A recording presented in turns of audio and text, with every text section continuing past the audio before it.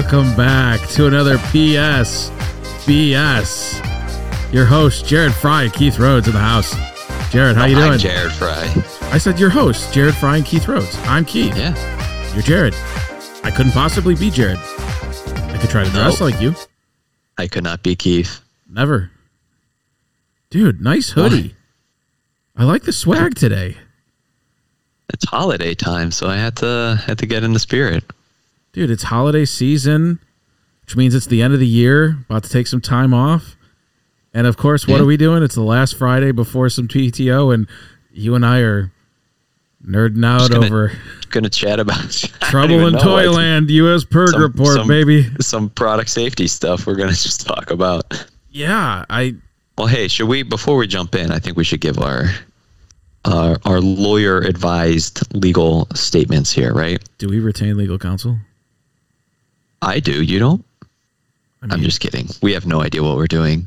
No, I think all that's we the whole really are just we're two just guys with a passion dudes. two guys with a passion for product safety for couple some of reason. Wild and crazy guys. Yeah, and we like to just chat about the topic. Over the years, we've had many discussions and arguments about product safety issues, so we figured, why not just record it and put it out there? Yeah, our moms are going to love this stuff. But again, we're just two guys talking. Nothing that we say is, this is all personal, has nothing to do with professional affiliations. None of this is legal advice. It's just... No legal advice at all. Well, we can't give it. I'm not a lawyer. It's really just our opinions, and that's all we wanted to say. Yeah, and now it's time for another BS. It's BS about product safety. Let's BS. Let's have a broadcasting session. So yeah, Jared, last Friday, before the holidays here, haven't really spent too much time going through it, but I will in the new year. But the Trouble in Toyland report. Let's talk about that. It's always a great document. There's a few at the end of every year or the beginning of the next year that give a retrospective look at what went on and what were the hot button topics.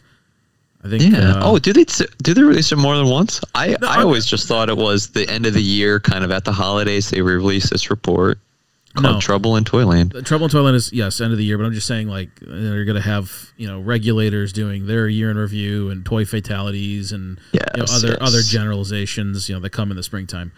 There are lots of summaries of the year that will come out. Yes. All can be really helpful, really quick, and if you weren't paying attention for some reason, they could be insightful.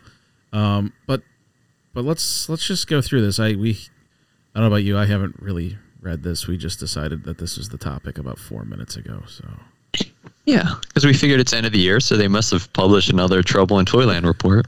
Yeah, that's perfect content for episode number. I don't know. Perfect. Well, let's get into it.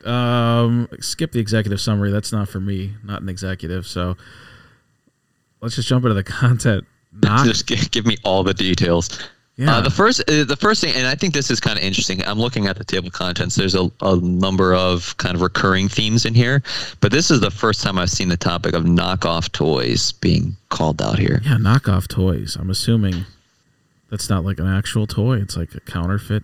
Is that maybe not counterfeit? Yeah. That's a wrong word to say. It's not maybe imitating something else, but it is maybe not from a familiar brand. Is that what this is getting to? I think that's what they're going for. Yeah, and I had this question also. What do they define as counterfeit toy? There's a little text in here I can read from the report. Yeah, go ahead. Counterfeits are identical copies that infringe on trademarks. Knockoffs are products that are nearly identical to another product. Okay. So maybe we're not talking about counterfeits, but we're talking about knockoffs in this report. Mm-hmm. Whereas kind of like an adjacent, right? Not exactly copying, but taking the gist of it and reproducing it, likely at mass scale with the intention of just getting it large in market, in volume. Yeah, and I think this is a substantial consumer, almost like a crisis, if you will. They're citing some reports here, and I'm not, I think there's a certain amount of due diligence you have to have when you do online shopping, but according to this, there's a third-party study that surveyed 1,000 consumers that 53.8% believe they had purchased something counterfeit in the toys or game category in 2020. with an And I'd additional say nearly this isn't 8%. just. Sorry, go ahead, Keith. No, you're good, man. Go ahead. You got some knowledge. I was Drop going to it. say I don't think this is specific. This isn't. I know this report is targeting the toy industry, but this is not an issue just with the toy industry. Oh, certainly not. But I think this is. Go ahead. I was going to say I think if we can think of the most prevalent industry with knockoff goods, it's electronics. Oh, for sure. Yeah. Actually, the report also has a quote from Jeff Myers. He's the senior director for IP at Apple. He says that trying to control these kind of counterfeit goods is like a game of whack-a-mole. So it definitely is not just a toy issue. No, but like even in the last calendar year, right? You've had 3 major market surveillance studies done, dropped from various regulators and third-party watchdogs. Mm-hmm. We're looking at something like almost 600 products in total that have been reviewed by third party looking for non-compliant goods.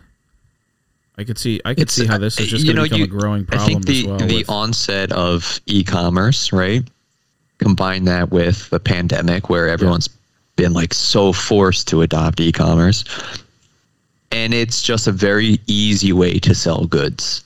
Yeah. You don't have to go through having a brick and mortar. You don't really even need like a distribution chain or anything. You can just make something. You don't have to do advertising. You just make something, putting on an e-com site, and people buy it.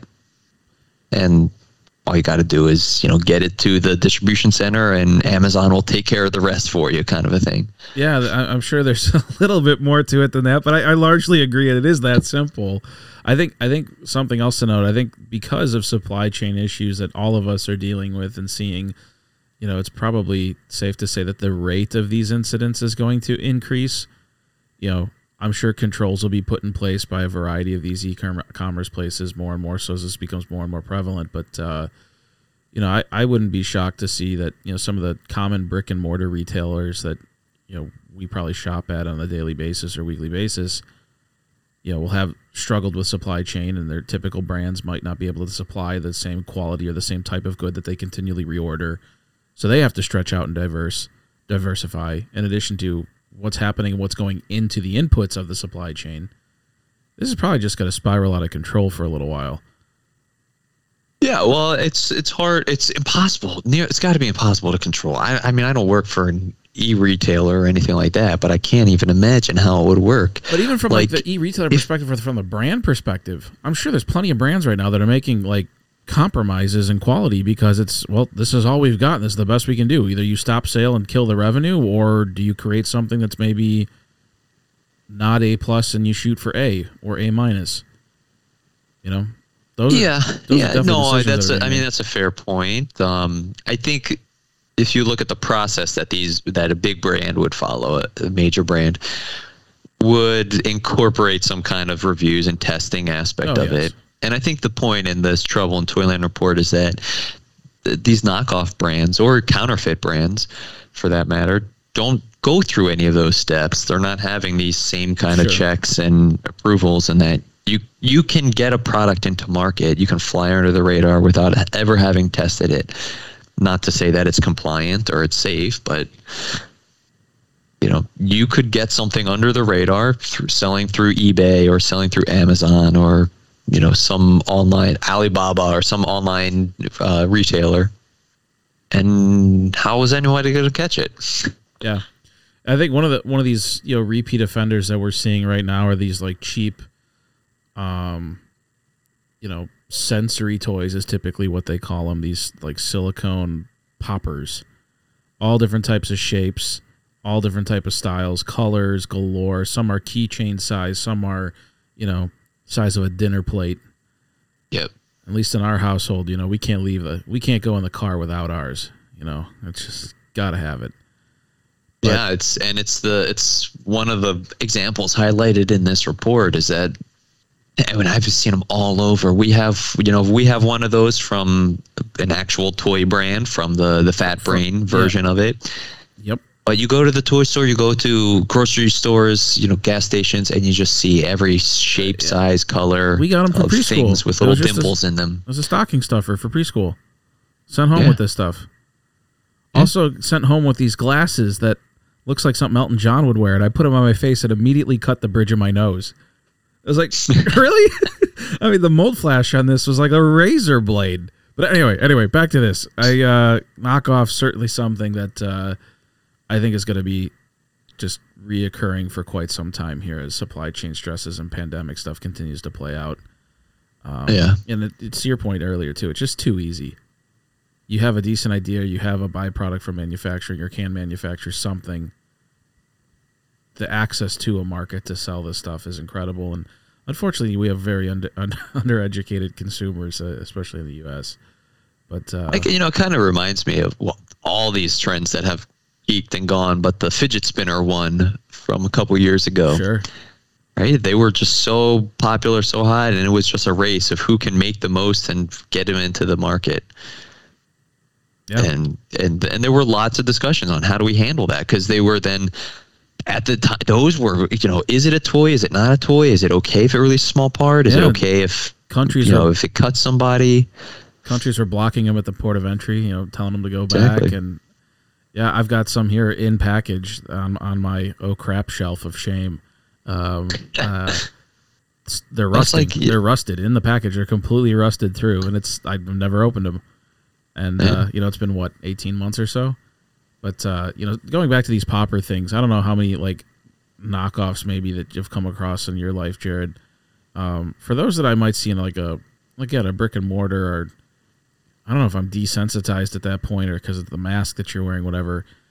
They don't seem as bad as some of the things that you get online direct to your house. You open up that package, completely unlabeled, no clue who it's from, zero accountability from the distributor or manufacturer on that one. But you open it up and it's just like this chemical waft, like this woof mold release or something, and it's just like, oh god, what kind of super soft phthalates? Yeah, those phthalates get into my vertebrae. Wow. I just remembered to hit the laugh track. I just hit it. You didn't hear it. I can't hear. I know you can't hear it, but so you got to tell me. I just hit the laugh track because I made it funny. Good. I don't remember what the rest of these buttons do. I should figure it out real quick. Oh, that's the one for me when I swear too much. Again. I'm not. Again, I don't hear any of them. There's another joke one. That's a joke. No, but you're right.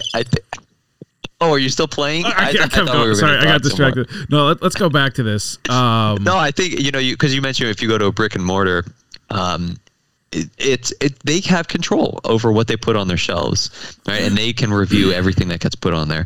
That in contrast to an e-tailer.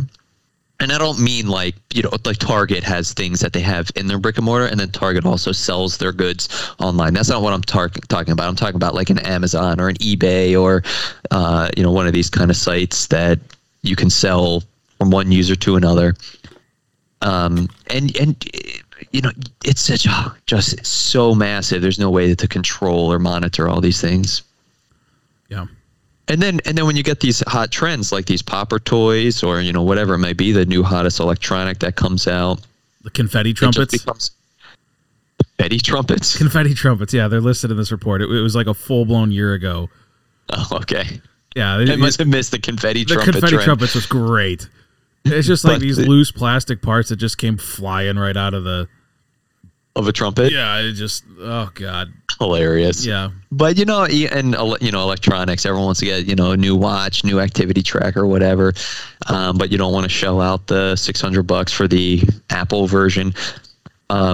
It's just a matter of how quickly can you get it over to the U.S.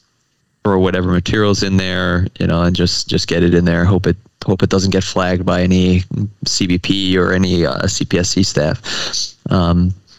And that's how you end up with these kind of things. So yeah, when you're trying to buy some of this stuff online, if it's a knockoff good,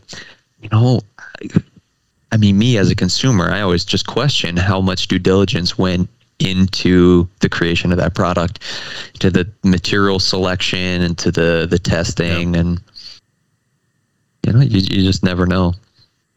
Yeah. Let's move on. Let's look at this topic that near and dear to our hearts, definitely been beat to death, but is still extremely prevalent. Ingestion risks. This is something where I know, especially last year when a lot of the lockdowns were happening, there was certainly a marked increase in ingestion of magnets and button cell batteries. And the PERG report starts directly with a quote from the AAP here, American Academy of Pediatrics, stating that the rate of overall foreign body ingestions remained constant throughout 2017 to today, yet the rate of ingestions from magnets and button cell batteries has increased. And I know, Jared, I've kind of shared some of this stuff too from some of the things that we're involved with from an advocacy perspective, and collecting foreign body injuries and whatnot from medical experts. I can't tell you how many times these things have been reported to me where you've got 5, 10. In one case, we had 31 of these tiny magnets reported to us of a extremely. Jared was adjusting his headphones there, folks. That was not what you thought. Not what you thought you heard. A little bit of a burp. Anyway, I was just talking about Jared. I could see that you were dealing with something over there. No, I was following you. I mean, the thing is, 31 magnets ingested. It's like, holy cow! That child had a bowel resection entirely, sidewall surgery. Just that's going to change their life forever. What do you do? I mean, it's not like a new hazard. People know about this, right? But this was a 13-year-old. It's like that's crazy. Like what you're doing. Like there's a certain cause and effect. Like they might not know the hazard. It's easy to say from like the consumer product safety professional's perspective that just ban these things. Just they cannot be allowed on the market. I think there's a lot of politicization that goes on behind the scenes and industry demands that make that a little bit challenging, because I know the CPSC tried to go down that route many years ago and wasn't successful. Yeah. But hey, in Australia, they figured it out. No problem. These things like injure kids and send them to hospitals and have to remove large portions of their intestines. It's a no-brainer. Just ban it. But yeah, I think I don't know. I think with this, there's more coming here, right? There's whether it's button cell batteries or whether it's magnets. There's been massive pushes from advocacy that have been significantly more meaningful than years past. Just because I think unfortunately the death toll is increasing, the injury rates are increasing, the severity is high hazard, if in some cases fatal. So I think this is. I mean, I think there's no question that there's a hazard there, that there's a risk there. But I think the responsibility goes beyond just toys, and that's where a lot of these things are coming from. It's just general consumer products. Sure, the magnets, that's different. But the magnets are not a toy, right? If you ask the manufacturer of the magnets, they're not a toy. Tell that to the kids. No, but that's what I'm saying. Like, so whose responsibility is it? Does industry have to wait for regulators to ban something and then fight back and then we'll get into this whole argument, or is it the responsibility of the manufacturers, of the goods, the designers and manufacturers, to put a safe product on the market?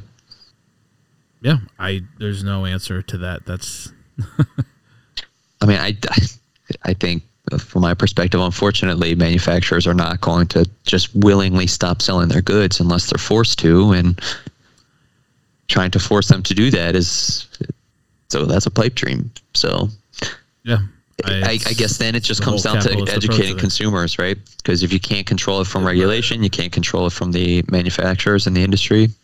Maybe you can there's responsibility in everyone's hands. I think there accountability in everyone's hands to be mindful of what they're doing. But I think there's ethical obligations of what's being produced and how it's being distributed. I think there's also governance issues. It's all three, and if they're not working cooperatively, it sure is. But we're just going to see the continued fight. It's just going to be lawyers. We are. So we are. But I mean, there's still progress, right? There's still progress. Reese's Law is something, although a massive tragedy.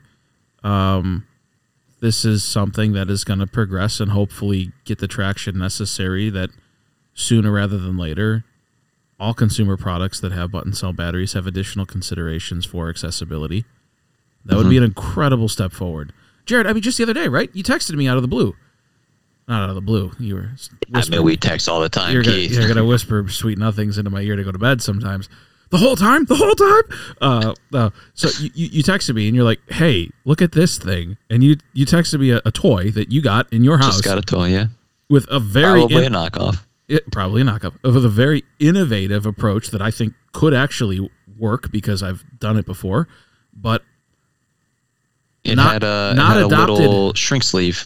Yeah, but not adopted by any standard of like a proper mitigation of the risk, but I think a very creative one.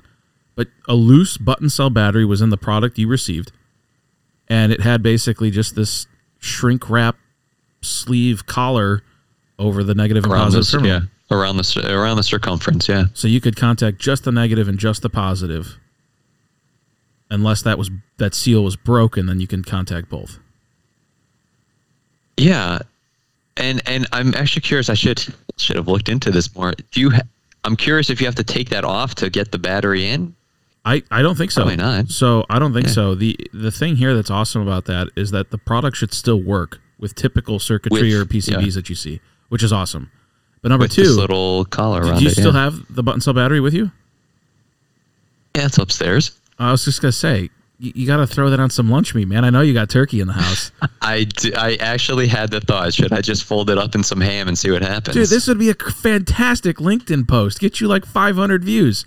Got this knockoff product, yet the knockoff product had the best public display of button cell battery defense we've ever seen. The knockoff product was bought, and I say knockoff, I don't know if it was knockoff. It was not a known manufacturer, but it was bought out through Amazon. So I assume that this was an Amazon requirement that they shrink wrap the battery this way. If it's loose within the package or something, I have no idea, but I'm sure we can find out. Yeah. Beep boop boop beep boop boop beep boop boop. That was the dial-in number to call Amazon. And then I wanted to play hello, Amazon customer service. Oh, is this Jeffrey? Jeffrey, how you doing? This is the giraffe, Jeffrey the giraffe, the Toys R Us guy. Oh, he's still around. He's coming back. He's coming back, baby. All right, I'll take the battery. That's what I'm going to do after this. I'm going to take the battery. I will put it in some ham, and I'll post it on LinkedIn. Yeah, I can't wait to see the results here. This is fantastic. I'm really eager to do this. But it is really cool because, if I can put it in that device and it's still going to work properly, and if it's going to at least mitigate some of the hazard, it's a great solution. But we first demonstrated this. I think you were probably there in like 2016 with packing tape. Just went right around that bad boy, stuck it on, cut it through, and you could still get a light up toy or get your garage door clicker to work, whatever you want to call it. Yet, no serious injury. Yeah, it's going to go back to the same. You can still have a airway obstruction incident, sure, but that right, might but change. If you're talking about burning through the esophagus and burning through the aorta, I think it's honestly it's not the only solution out there. There's many solutions to prevent a battery from eroding inside your throat while still having it work inside of a device. There's many solutions out there. None of them have really gained traction, and I think it goes back to that same point of talking about magnets, is that it costs some money. It's going to impact somebody's margin, and unless it's a regulated thing, manufacturers are not going to do it. There are manufacturers that have individuals who are very passionate and forward thinking and are looking to mitigate this. You do have these third party institutions. MIT and the Lansdowne Group is still, having their proprietary technology that can, clearly reduce this. And you've got Duracell, who's got their bitterant coating. Like they're making progress, but unfortunately, the progress is slow. And unfortunately, I think there's more incidents that are yet to happen and that will happen to push the needle in the right direction completely. That being said, there does need to be a compromise, right? Manufacturers need to be able to make it, and to be honest, they need to make a margin too, right? Understood. We can't just be like everybody going to debt for this. The best thing that's happened in this arena in a long time is what Reese's Purpose is doing in Reese's Law, having all these other products that aren't toys have additional mechanisms to thwart accessibility to those that might, in some cases, you just drop the product on the floor in your kitchen, and the battery door pops right off, and then you got 2 button cells laying right next to the fridge. To have additional features that mitigate that that's a huge step in my opinion.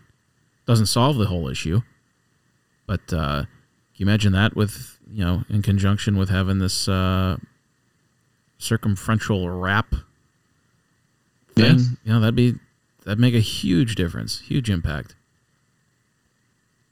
Anyway. Yeah, for sure. Choking hazards. And it's a very, I don't know, it's a very automatic, very simple process. So, and imagine it's definitely doable. Costly but here's one of those things. Before we go on to choking hazards, I think this is one of those things where it makes sense. There's risk mitigation. It's possible. So many of these conclusions and things that people have come up with, these ideas, you can't design for. I know this is a huge hot button topic for you, Jared, the design for assembly, design for manufacturing. Cool idea. If you can't make it and you can't execute, what the hell's the point? So in this case, there's minimal change to the PCB, right? It's only a change to what you're doing to the battery. So there's got to be some device that can be designed quickly to, on again, off again, in again, out again, up again, down again, best sneech on the beach type of machine to get that battery produced. Dude, that was some Dr. Seuss knowledge I just dropped on you, and you looked at me. I got the sneech reference. Okay, great. And manufacturing at scale has to happen too, right? These manufacturers are cranking these out crazy, so something's got to be automated and fast. Any solution? I think they have some solution where it's like a coating that sits on top of the cathode, and then it needs to actually have pressure on it to. So that was the make quantum the connection. material from years ago. I think there's another proprietary solution. Some quantum tunneling solution, yeah. Yeah, there's some other things that are super happening. Innovative. Can you manufacture it? Yeah, let's see what the Lansdowne folks can do, and that's the next most viable process out there, I think. I don't know the Lansdowne people. Look her up, Melissa Fensterstock. I can give you a presentation. Let's take it offline. Nobody needs to know this. I was going to say, are you going to tell anyone who Melissa Fensterstock is? She's the CEO of the Lansdowne Labs. It's associated with MIT, and they have a proprietary process that, through whatever they do, helps to mitigate injury. And they've gained a lot of traction. She's done a lot of presentations. So it's an MIT research group. Yes. There you go. I'm not condoning that they're doing is, I'm not affiliated. I know of it. We presented together. Yeah. But anyway, we're about 28 minutes in here, Jared. Do you want to hit any of these other topics that are in here? Noisy toys is always here. Choking hazards. Yeah, I'm looking at the table of contents. Like I said, there's a lot of things. Every year they talk about noisy toys.